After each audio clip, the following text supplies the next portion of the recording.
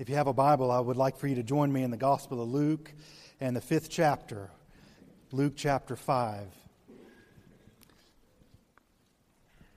Luke chapter 5, beginning in verse number 1. The Scripture says, "On one occasion, while the crowd was pressing in on him to hear the word of God, he was standing by the lake of Gennesaret. And he saw 2 boats by the lake, but the fishermen had gone out of them and were washing their nets. Getting into one of the boats, which was Simon's, he asked him to put out a little from the land, and he sat down and taught the people from the boat.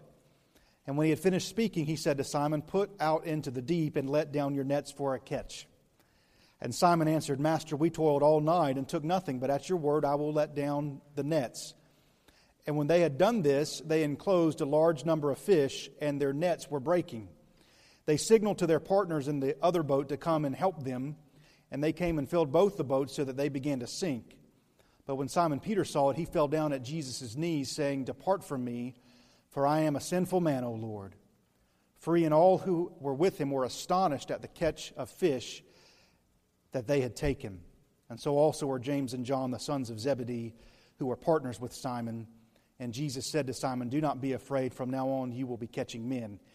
And when they had brought their nets to land, they left everything and followed him." Let's pray together. Father, help us now. It's your word that's alive and active. We're asking you for the grace that our minds would be alive and active to it. All the things in the world that our minds are drawn to, empty things, shallow things, foolish things. We're praying that you would help us to have our minds and hearts drawn to the holy Word of God. And then, in seeing your Word, we would be less inclined to be drawn to foolish and shallow things. Oh, Father, for the grace to see the power of your Word. We're asking for it now in Jesus' name. Amen.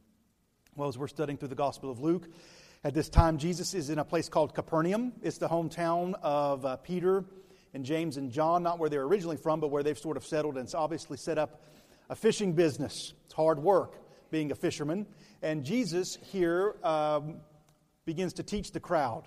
One of the great lessons we learn, first off, from this text is that he doesn't just teach in synagogues on the Sabbath. He teaches out where the ordinary people are, so to speak, where they're sort of going about their daily lives. But the amazing thing is here in the Scripture, it says, on one occasion while the crowd, and that word crowd is talking about a really large group of people, that huge crowd was pressing in on him, notice this, to hear the Word of God. We've already been told that Jesus taught them as one who had authority. He teaches them in a way that their customary teachers don't do. If we want to kind of read between the lines, it's that most of the time the teaching from God's Word that they're used to is boring. It's hard to endure. It's dry. It's drab, and so on and so forth. Prayerfully, hopefully, you're not saying, "Well, I can relate to that." But on this occasion, when Jesus begins to teach, they're drawn into it. And I just want to commend the Word of God to you. This is how the Word of God ought to be. The Word of God is alive. The Word of God is active. If you find it boring, the deficiency is not with the Word. The deficiency, I say in all respect, is with us. It's our hearts clouded by sin, clouded by foolish things, so more drawn into things that really in eternity aren't going to matter. But on this occasion, the people are drawn in. And as we work our way through this few verses, I'm just going to divide it into 4 sections. I always like to say on the front end where we're headed, so you know. And on this sermon, we sort of lucked out it's going to be alliterated. All going to be C's. We're going to talk about the context. We're going to talk about the command Jesus gives. We're going to talk about the confession Peter makes. And then at the very end, we'll talk about the commitment that Peter makes. So let's start with the context, where we are and what's going on. In this stage of Jesus' ministry, it's near the beginning. You know that his public ministry lasts about 3 years. So this is in the beginning stages. And what we'll notice as we trace the arc through the Gospel of Luke is in the early stages, the crowds are going to come. We see this in verse 1, a huge turnout of people. Now, the longer Jesus' public ministry goes on, the crowds, by the way, are going to get smaller and smaller and smaller until the point when we get to the end of the Gospel of Luke, even his best friends have turned around and run from him. So so that when he's crucified, there's just a handful. In fact, Luke will name them or give them by name. There's going to be, his mother Mary, Joanna, the mother of Joseph, Mary Magdalene. These are the ladies that are going to be at the empty tomb on the day of the resurrection. It's just kind of a handful. And it's interesting to note that the more things change, the more they stay the same, is that while Jesus is doing miracles and helping people, lots of people come, there's going to come a moment when in his ministry, he begins to make demands and say, if you're going to really follow me, you're going to have to leave everything. Guess what's going to happen to the crowds? They're going to get smaller and smaller and smaller. And that's still, by the way, very much the case. A crowd of people in this country would identify themselves as followers of Jesus, but in reality, when we talk about what it really means, when you leave everything and you forsake everything and no other gods before him and so on and so forth, the crowds actually get smaller and smaller and smaller. In fact, Jesus gives a pretty clear warning in the Gospels where he says, on the day of judgment, many are going to come to me saying, Lord, Lord. And he'll actually say, depart from me, I never knew you. So as we study through the Gospel of Luke, one of the most beneficial things that we can develop is an understanding of Jesus on his terms, what he says about himself and what's true about his ministry in accordance with what actually happens. Now, here in the context is he's teaching, and the crowd actually gets so large that he's sort of crowded into a boat. And the other thing we learn about the Lord is that when people want to hear, he's flexible. He gets in a boat and gets out in the water, and these are days before, microphones and sound systems and so on and so forth. And actually the lake, sort of a natural amphitheater, as he begins to teach and the crowd's on the shore, the voice can bounce off the water and is more easily heard. What we learn is if people want to hear the Word of God, Jesus is flexible in providing an atmosphere where that can happen. He says he saw two boats by the lake. These two boats belong, one to Simon and others James and John. It says, getting into one of the boats, which was Simon's, he asked him to put out a little from the land, and he sat down and taught the people from the boat. Now, again, back in his hometown of Nazareth, he said, here's my purpose. I've been anointed by the Spirit to preach good news to the poor. And what does that mean? To the economically poor? No, it means to the poor in spirit, to the humble, to those who understand, spiritually speaking, we're not bringing anything to the table. And here is a specific accomplishment of that mission. Here come people, they want to hear. This is a crowd that's not looking at their watches, waiting, when is this going to be over? When's he going to finally get to his last point? They want to hear the Word of God. And so Jesus says, I've been anointed by the Spirit to preach good news to the poor, and here the poor come, and they've drawn near. That's our context. Look at the verbs in the first 3 verses of Luke 5. On one occasion, while the crowd was pressing in on him to hear the word of God, he was standing by the lake. He saw 2 boats by the lake, but the fishermen were gone out of them and were washing their nets. And getting into one of the boats, which was Simon's, he asked to be put out a little from the land, and he sat down and taught the people from the boat. So what we see here is they've got a real hunger for it. Blessed are those who hunger and thirst for righteousness. They shall be satisfied. Now, I don't know what it is in your life that you're hungering for or desiring. I think that you would be wise to take some inventory and say, if whatever I'm going after I actually get, what's it going to ultimately lead to? What is it that you'd say draw near to, you press in on, so to speak? Be careful what you wish for, you might actually get it. That's one of the warnings of the Scripture. So he's a practical teacher. He gets into the boat. So first of all, we've seen the context. And then secondly, let's see the command. When he had finished speaking, he said to Simon, put out into the deep and let down your nets for a catch. So a couple statements. One, he says we're going to have to leave the shore. We're going to leave the shore. We're going to go out to the deep. Now, I don't know about you. I kind of tend to like to stay near the shore. I've not spent a lot of time out on boats, but you get on a boat and you lose sight of the shoreline, I would tend to start to get a little nervous. But Jesus says you're not just going to go out there for the sake of just putting your nets in. What's the point of the command? So that you'd get what? Get a catch. He says if you go out there, set down the nets, you're going to get the big catch. And here we begin to be introduced a little bit more in detail to the personality and disposition of this guy named Simon. We want to observe a little bit about him because he's going to be sort of a major player from this point forward. The first introduction we had is that Jesus was invited to his house and Jesus healed his mother-in-law. And so here's the second scene. You got to love Peter because he always is willing to say something. So Simon answered, Master, we toiled all night and took nothing. So, I don't know if you know anybody like this, but what Peter seems to be doing is he seems to want to kind of protect Jesus from doing something wrong. He's saying in a polite way, we already tried that. We already did that. Now, what's Peter's occupation? He's a fisherman. What does Peter know more about than he knows about anything? Fishing. So, he comes to this interesting point where, if you read between the lines a little bit, in this interesting, Peter thinks that he knows more about a subject than Jesus does. Now, you notice when Jesus is teaching, when Peter's boat is a pulpit, so to speak, Peter doesn't interrupt, Peter doesn't correct him, but the moment Jesus says, all right, we're done with the boat being a pulpit, let's go back to being a fishing boat, and you do what I tell you to do, Peter's a little bit more hesitant. Now, is there an area of your life that you think that you know more about and are a greater expert on than Jesus? This is where we get into some dangerous territory.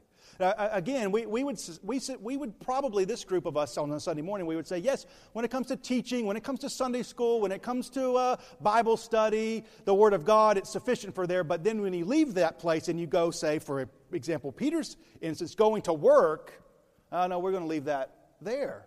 Because I know more about, now whatever your job is, you're an expert at it, right? I know more about this than Jesus knows. So here's a simple application, and you've already made it in your mind. We don't know about anything more than Jesus knows. There's no area that we're experts in to a greater degree than Jesus. But culturally, we find ourselves in some situations where we're trying to say that. We're trying to say we know more about family than Jesus knows. We know more about marriage than Jesus knows. We know more about entertainment than Jesus knows. We know more about politics than Jesus knows. We know more about the economy than Jesus. And so we want to relegate Jesus to the boat of teaching, but then when it gets to the other, and may I say more personal areas of our lives, we'd say, well, wait, I actually know more about that than him. So here's what Peter says is he just kind of, maybe even under his breath says, Jesus, we were at it all night. As a matter of fact, do you see what they had been doing? We already given some information.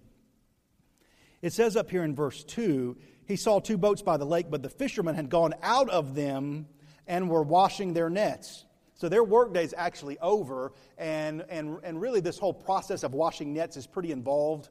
Long story short, just cut to the chase, the last thing you want to do right after you've washed your nets is to turn around and start using them again until you're really ready to do the workday again.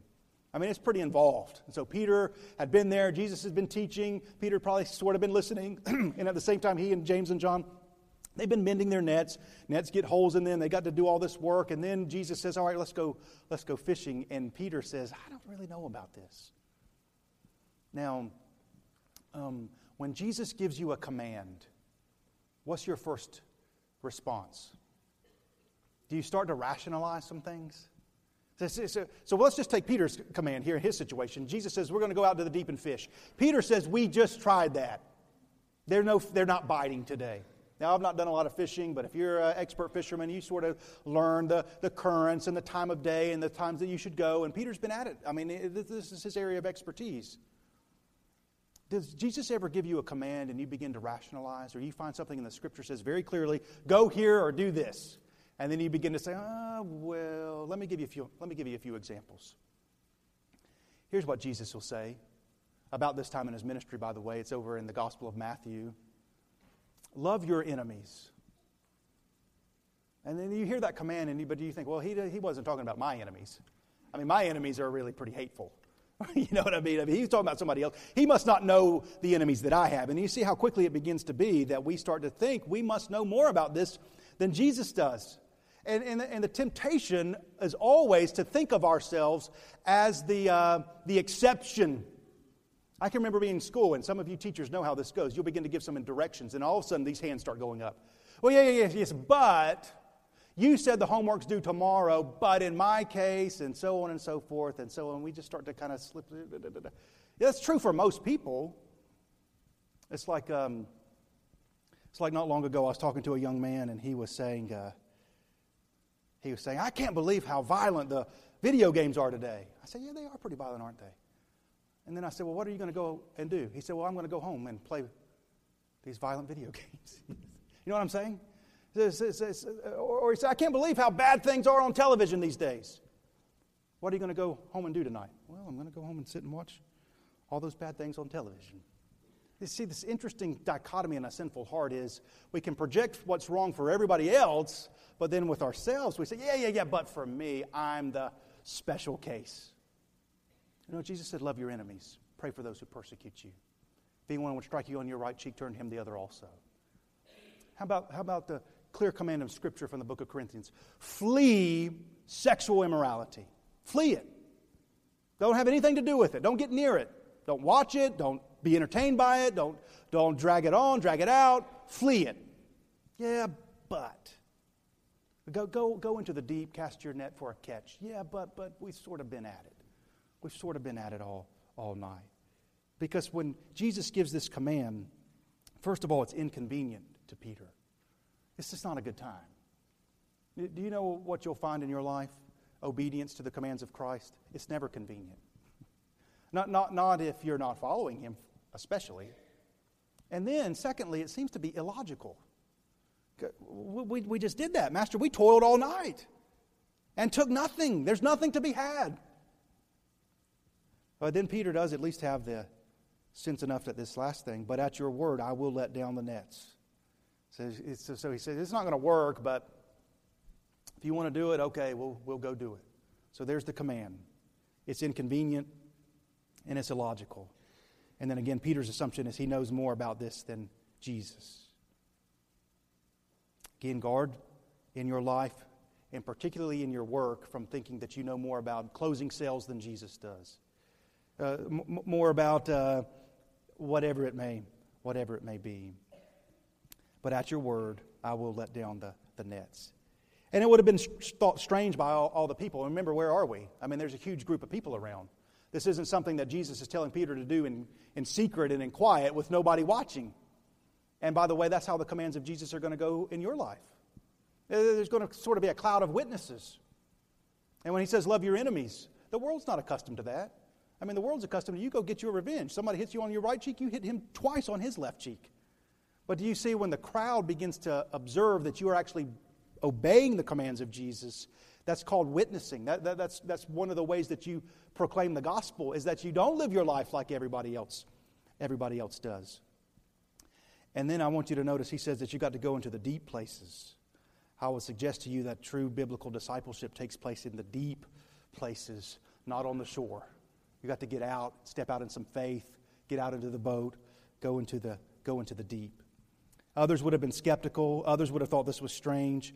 Perhaps the fishermen and Peter must have been saying, this is ridiculous and this won't ever work. And then look what happens. When they had done this, in other words, he didn't just talk about obeying the command of Christ, he actually did it. Do not think that I've come to abolish the law of the prophets. I've not come to abolish them, but to fulfill them. Therefore I tell you, not an iota, not a dot will pass from the law until all is accomplished. And whoever knows this law and does it will be called great in the kingdom of heaven. It's not just about knowing what the command is, it's actually about doing it. So after they had done this, they enclosed a large number of fish, and their nets were breaking. They got more fish than they can hold. In fact, it says they signaled to their partners in the other boat to come and help them. You see, when you obey the command of Jesus and you bear the fruit of keeping the command, actually what you want to do is you want to call others to do it too. This is also gospel witness. Prayerfully, as you follow Jesus, what you find out is, man, this is a lot better than being on the shore with the crowd. Everybody else is on the crowd and everybody else is standing out there. But here's where the action is actually following Him, actually obeying Him. Now what you'll find, however, just to guard you, is that most people will always want to stay on the shore. Very few people actually want to get in the boat. And then even fewer still, when they're in the boat, actually want to go out into the deep. If you're going to really follow the Lord, you're going to have to step away from the crowd. We'll find this over and over and over again throughout the Gospel of Luke. But when Simon Peter saw it, in fact, it says they came and filled both the boats so that they began to sink. That's a lot of fish, right? I mean, the fish are weighing the boat down to the point that they're about to be free because the boat's going down. But when Simon Peter saw it, so we've seen the context, we've seen the command, let's see the confession. When Simon Peter saw it, he fell down at Jesus' knees, saying, "Depart from me, for I am a sinful man, O Lord." This is the confession. I want you to see in verse 5, he called him Master. Simon answered, "Master, we toiled all night and took nothing." It's a title of respect. In verse 8, it's a title of worship. And there's two different things going on there. One, okay, we'll do it because you say, and we respect you, you're a good teacher. After it happens and the fish all come on board and Simon's now drowning in fish, they're flapping all over the place. He says, Lord. And I'm interested in you asking yourself that question in your life. Do you view Jesus as a master? Yes, someone to be respected, someone to sort of tip your hat in, someone to be respectful for and courteous to. Or, when you think of Jesus, is He the Lord? He is the Lord, by the way, whether you recognize that or not. He is the Lord. And the book of Philippians says one day every knee is going to bow, like Peter is doing here, and confess that he is Lord. The difference between master and Lord is a command. If He's just your master, just someone you respect, every once in a while you might do what He says. If He's the Lord, it's not up for discussion and it's not up for debate, and it's no longer I think I know more. It's that I am in humility going to do what you say to do. Now, the fisherman has the greatest catch of his life. And I have to tell you, I find Peter's response pretty remarkable. What's his business? He's a fisherman, and he's just had the best day of fishing he's ever had. You would think, most fishermen, you know what they do? They want to take a picture, right? And then they Photoshop and make the fish look twice as big as it once did, right? You ask a fisherman, how do your day fishing go? Oh, it was great, And now Peter is a fisherman, and he's had the greatest day of fishing in his life, and his response is actually, depart from me, Lord. Now, you can measure the character of a man or a woman by what they do when they're proven right. What they actually do when you were skeptical, perhaps this happens in your marriage. This is more applicable to the wives because you're right more often, right? So when the wife is right, if the husband's right, if the test comes back and here's you are right, is sinful inclination is to say, you should have listened to me. I really knew what I was talking about. I can't believe you didn't listen to me from the get-go. You would just do better if you just listened to me. Now, Jesus has been proven right. Peter understands it. And in fact, it's happened in front of everybody. What is Jesus going to do now? Is He going to, in arrogance, cross His arms and say, well, from now on, Peter, you'll listen to me next time, won't you? Actually, He will listen to him next time. Peter's actually going to, at one point, step out of the boat in the deep and start walking on the water when nobody else will. So we don't want to be too hard on Peter. But Jesus' response is pretty remarkable. Peter says his confession is, Lord, depart from me, for I am a sinful man. And I can guarantee you this, there is one man, one woman that the Lord Jesus will never depart from, and that's the kind of man that Peter is showing to be in this paragraph.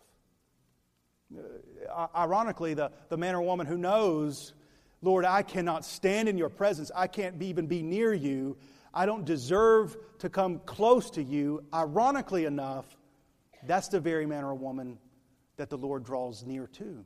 That's what the Scripture means. Draw near to the Lord, He will draw near to you. Peter says, depart from me. Jesus is basically going to say, I'm not ever going to depart from you, Peter. It says, for he and all who were with him were astonished at the catch of fish that they had taken. And so also were James and John, sons of Zebedee, who were partners with Simon. And Jesus said to Simon, do not be afraid. From now on you will be catching men. There's 3 words that Jesus uses here that I want to give to you. And maybe you just need to take them in your life.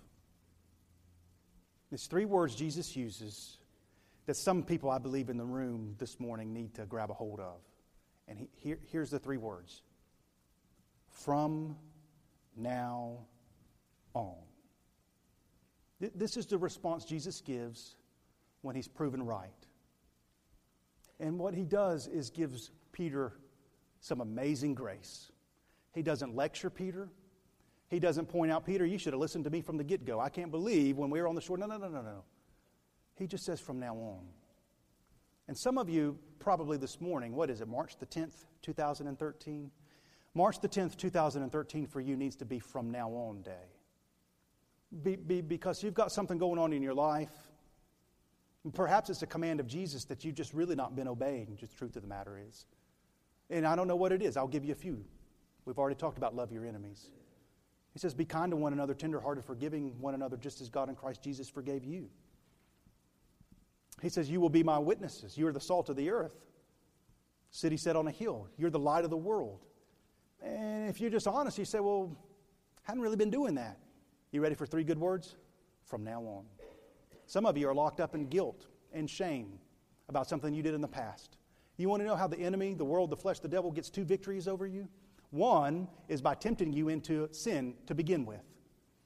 And if I asked you what's the great regret that you have in your life, most everybody can say, boom, here it is. And that's the victory that he had. One was to get you to do it. And number 2, the double victory is now you're locked up in guilt about it. You say, I can't really be used of God because I did this. Here's what you need to hear from now on. This is going to be a new day. He came, he sent me to proclaim liberty to the captives. That's what he said. The Spirit of the Lord is upon me for that purpose. And here he says to Peter, you disobeyed me, Peter. You thought you were skeptical. But at least you had the guts to get out here in the faith at my word to set down the net. Now, Peter, from now on. And then I want to give you another encouragement is this isn't the last time Jesus is going to have to say something like this to Peter. Do you know Peter's life? There are going to be a few more from now ons for Peter. But praise God Almighty, he gives us more than one from now on. Not too long from now, Peter again is going to think he knows better than Jesus. Jesus is going to say, I'm going to go to Jerusalem and I've got to be turned over to the hands of sinful men and be crucified. And Peter sort of pulls him aside. Sort of similar to this vein. And sort of says, Lord, forbid it, may it never be. And Jesus is again going to have to get in Peter's face and say, get thee behind me, Satan, is actually what Jesus is going to say. You're setting your minds on things of man and not things of God. And then a little while later, they're going to be sitting at the table, and Jesus is going to say, one of you is going to betray me. And in fact, all of you are going to kind of run away. And Peter's going to say, clutching his sword, I'll never depart from you. And Jesus is going to say, man, but before the rooster crows 3 times, before the rooster crows in the morning, you're going to deny me 3 times. And Peter says, it will never be. And then the rooster crows the next morning, and the scripture says Peter wept bitterly. After the resurrection, here's what the Gospel of Luke says. The angel says, go to the disciples and Peter and tell them what you've seen. And then they go, and at first they don't believe. And here's what the Bible says. You can look it up, Luke 24. Peter stooped into the tomb, saw the rags, and he went home marveling at what had happened. And then Jesus is going to come back to him again and say, feed my sheep, Peter. Do you love me? Do you love me? Do you love me? And then he say, after the resurrection, Peter never messed up again. Yeah, he does actually.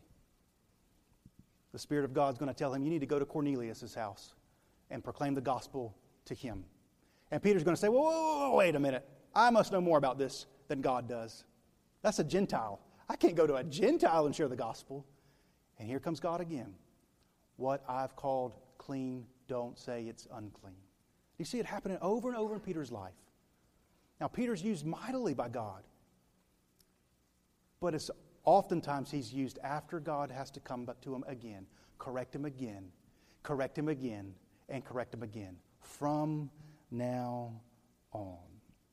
And the Lord Jesus says, now from here on out, do not be afraid. From now on, you will be catching men. Last thing, we've seen the context, we've seen the command, seen the confession, now let's see the commitment. It says, when they had brought their boats to the land, that was probably a struggle to get there with all their fish, they left everything and followed him. Their business is booming. In fact, their business is doing better than it's ever done before. And what does it say? They left it. They never had any more fish than they've had this morning, than they have this moment. And you know what they did? They left it. Why? Simple reason. Peter had found something that was worth a whole lot more than a boatload of fish. Now again, we'll come to this in the future, is after he's denied Jesus, you know what he goes back to doing? He goes back to being a fisherman. He says, I tried it, it didn't work. And perhaps that's where you are in your life this morning. Well, at one point in my life, I was going after it. I just want you to know by the grace of God, today can be a from now on sort of day. God's not done with you. He's not given up on you. If you're a follower of the Lord Jesus, here's a promise from Scripture. I will complete the good work that I began in you until the day of Christ Jesus. I want you to stand with me, and we're going to pray. We don't have time to cover it this morning, so we will pick up here next Sunday and talk exactly what this means to be a fisher of men. How does that happen, and what does it do, and what does it mean? But just for our purposes this morning, I'm going to invite you to bow your heads with me. And an invitation, we do it different ways. We did an invitation a little bit different last Sunday, and this Sunday is an invitation, simply an opportunity to respond to the Word of God. And I guess as I studied this week, and I just wanted to land on this point, is on the basis of the Word of God. Are you in a point in a season of your life where you really just need to hear the Lord say, from now on? Yeah, there's been this, up to this point. I'm talking about the Lord who loves you. The Lord Jesus who died for you, who's crucified for your sin and raised from the dead. But perhaps you've drifted, or you've been caught up in sin, or you've just been consistently disobedient to one of His commands. And just by His goodness and mercy and kindness and grace, by the Holy Spirit and by the Word of God, He's drawing near to you today. And in a clear, strong, still voice, He's saying, do not be afraid. From now on, during our invitation, I'm inviting you to respond to His Word. Whether it's you want to come to the front and kneel and pray, you've got a burden or a concern on your heart and mind that you want to share with me, I'll be standing here as the pastor. If you just want to stay where you are, that's perfectly fine. We always like to say the only thing we cannot do during the invitation is to do nothing. So, Father, I pray in the name of Jesus for those who have been on the shore for a long time and have not stepped out in obedience to either get in the boat or especially to go out to the deep. Father, I pray for your grace to help us to understand to be with you in the boat a long way from the shore is a better place to be. Father, for those of us who are rationalizing in our minds reasons that we know better than you about obedience to your commands, I pray that you'd give us the grace to see that we're not a special or unique case in that regard. And really what we are we're depriving ourselves of the joy of obedience. Not necessarily boats full of fish, but lives full of joy. And I thank you that Peter understood his own sinfulness and that his understanding of that preceded his leaving everything behind. And Father, if there's any of us today that there's something really specific in our lives that we're holding on to that is keeping us from following you, that we've not left everything behind, we've left everything but this, that you'd give us the grace to see that that very thing that we're holding on to is robbing us of a greater treasure. And Father, I pray during this time of invitation, you'd speak clearly to us. For your glory we pray in Jesus' name. Amen.